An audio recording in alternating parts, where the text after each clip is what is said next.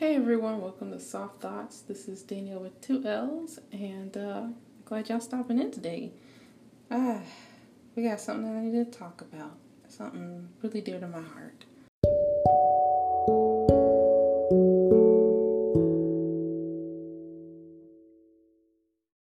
So y'all, we made it to the middle of the year. We are now in June. It's surprising. It just feels like time is kind of going and going and going and going, and we'll continue to keep going. But this month is rather special to me. I recently, well, not recently, but this time last year, I had a very dear close friend of mine pass away. She committed suicide, and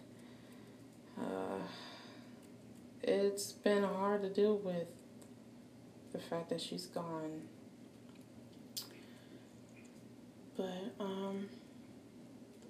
she was really bright. She was kind and sweet.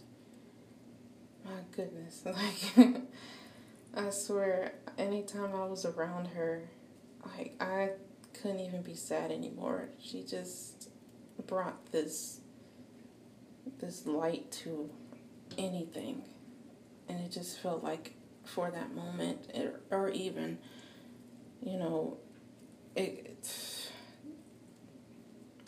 could change everything just by just sitting with her for a few minutes, you know.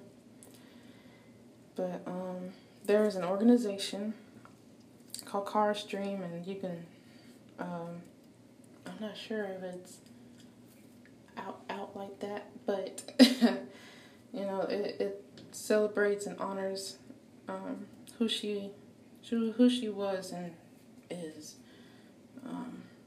which was a light to everyone around her. And they also promote the National Suicide Prevention Hotline, which, if you haven't heard about that, it's for, you can go there to talk with people if you're feeling suicidal, or if you're dealing with stuff that might take you there, or you're depressed, or anything that you really feel troubled by. You know, they're there to talk to you, and of course you have your family, your friends that you can talk to as well. But it's really nice to talk to someone about things that are going on in your life, you know. But yeah, it's I hadn't really talked about it, to be honest with y'all, and I just kind of kept it under wraps. But I really struggled with her passing, and trying to I had really just got into my job at the time when this happened. I actually saw her like as soon as I got back from training at Walmart, just on a random day, and I'm like, hey, how's it going? How you doing? And seeing if she's okay and checking up on her, and I'm like, maybe we can grab something to eat next time I see you, and you know, we can talk and, you know, hang out.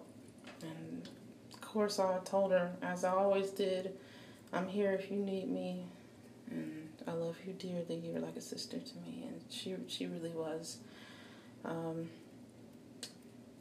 Yeah, you're gonna hear a lot of, because I'm gonna try to keep myself from crying on this one, all right? But the way me and Shakara met, it was kind of awkward, because she met me at the time that I really hated myself, which was around 14. And I hated that I was a big girl. I hated that I was black. I hated I hated my personality, my music. Like, I absolutely hated everything about me, but I kept on living. And I couldn't figure out what was there to me that people wanted to love about. But Shakara kind of made that an answered question, as you can say. I met her at Virtue Girl, which was this little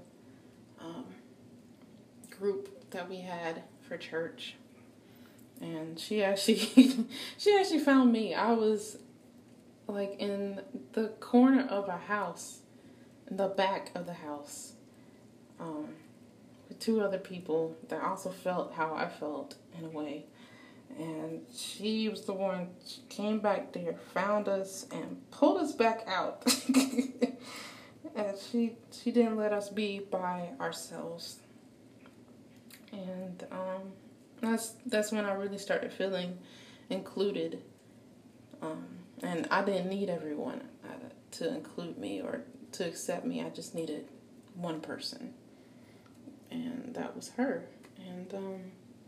And people could tell, like, people always said that year I changed a lot, and I came out and I was speaking and I was doing stuff, and people would see me and I would smile, and that was really because of Shakara. Like, I spent that whole summer hanging out with her, and she just brought this positivity back in my life that I had been missing for a while, quite a while. And she was, man, if I knew a friend, gosh,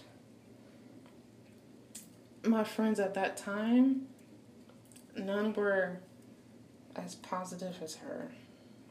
And like, yes, they supported me and everything, but she really made an effort to see me do better. And that's why I was devastated when she passed away. Is my God.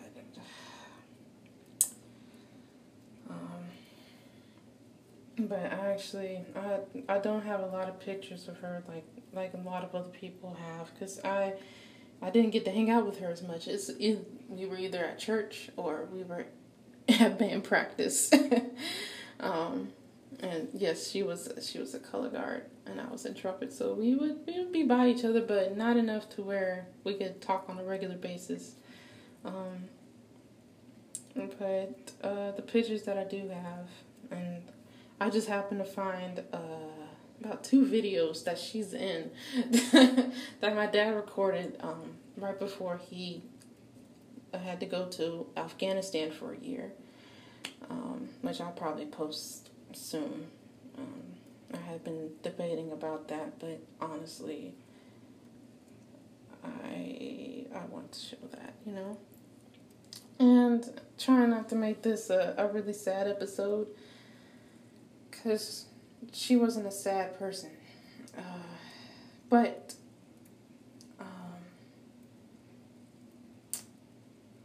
I had promised myself, because of what happened, that I would try to fight my sadness and try to look at stuff more positively.